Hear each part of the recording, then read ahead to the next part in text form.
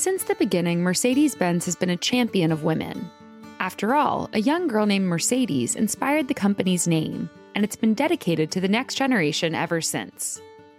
From June to August, we shared bonus episodes that highlighted some of Mercedes-Benz's employees and ambassadors who've been encouraged to pursue their dreams and have broken barriers while doing so. We also shared the I Am Mercedes campaign, which focused on young women across the country named Mercedes, who are making a difference in science, technology, social change, and in the creative arts. Thank you to the people at Mercedes-Benz for their sponsorship and for support of Womanica and women everywhere. To listen back to any of these bonus episodes, head to the show notes.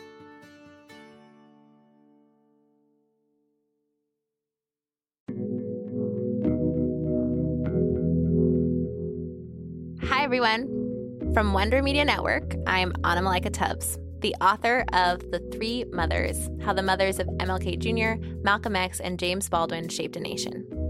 My work focuses on motherhood through the lens of feminism, intersectionality, and inclusivity. And I'll be your guest host for this month of Womanica. This month, we're talking about mothers, women who ushered forth new generations and new futures through their care, work, and imagination. Today, we're talking about a mother, educator, and civil rights leader who worked tirelessly to desegregate public schools in Boston. Please welcome Ruth Batson.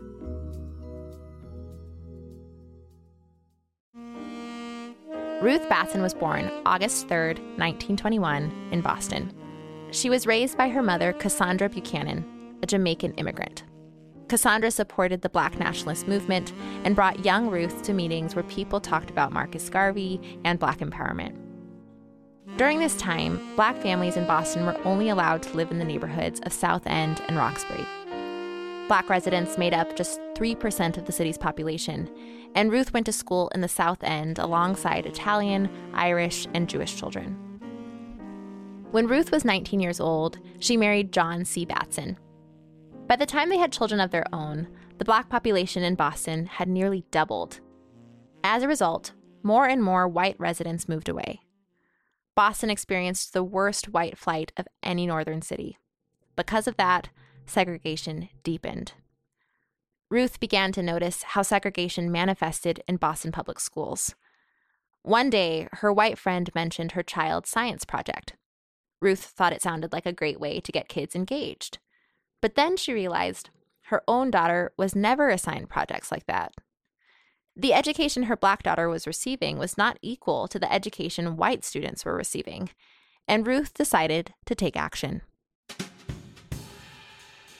In 1951, Ruth ran for chair of the Boston Public School Committee, but she was unsuccessful. She found influence in other ways. In 1953, Ruth became the chairman of the Public Education Subcommittee of the NAACP. 4 years later, she became the chairwoman of the NAACP's New England Regional Conference. She went on to become the first Black woman on the Democratic National Committee and the first woman elected president of the NAACP's New England Regional Conference. In 1963, Ruth took her concerns to the Boston School Committee. She wanted the organization to acknowledge the de facto segregation in the city. She was adamant that predominantly Black schools had worse facilities and fewer resources. She and the NAACP Education Committee even staged a sit-in. The committee chair at the time was Louise Day Hicks. Louise was Irish American and the daughter of a wealthy banker and judge. She ran for the position using a campaign slogan similar to Ruth's a decade earlier, highlighting the fact that she was a mother. But there was a limit to their similarities. For one, Louise and her children all went to private Catholic schools, not the local public schools. And Louise refused to acknowledge that educational segregation existed in Boston. Thus began a battle between the two women. Activists and students staged walkouts to show how big and important an issue desegregation was.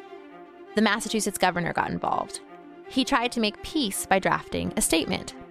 It used vague language that blamed widely recognized residential patterns for de facto segregation in Boston. The committee signed the statement, except for Louise Day Hicks. Ruth didn't sign off on it either. Louise continued her crusade to maintain the racial status quo in Boston. She even campaigned for mayor. Meanwhile, Ruth kept fighting to desegregate Boston schools.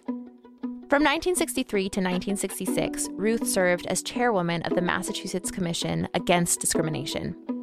After that, she helped found the Metropolitan Council for Educational Opportunities Voluntary Desegregation Program. The program helped bus Black children to better performing schools in other parts of the city.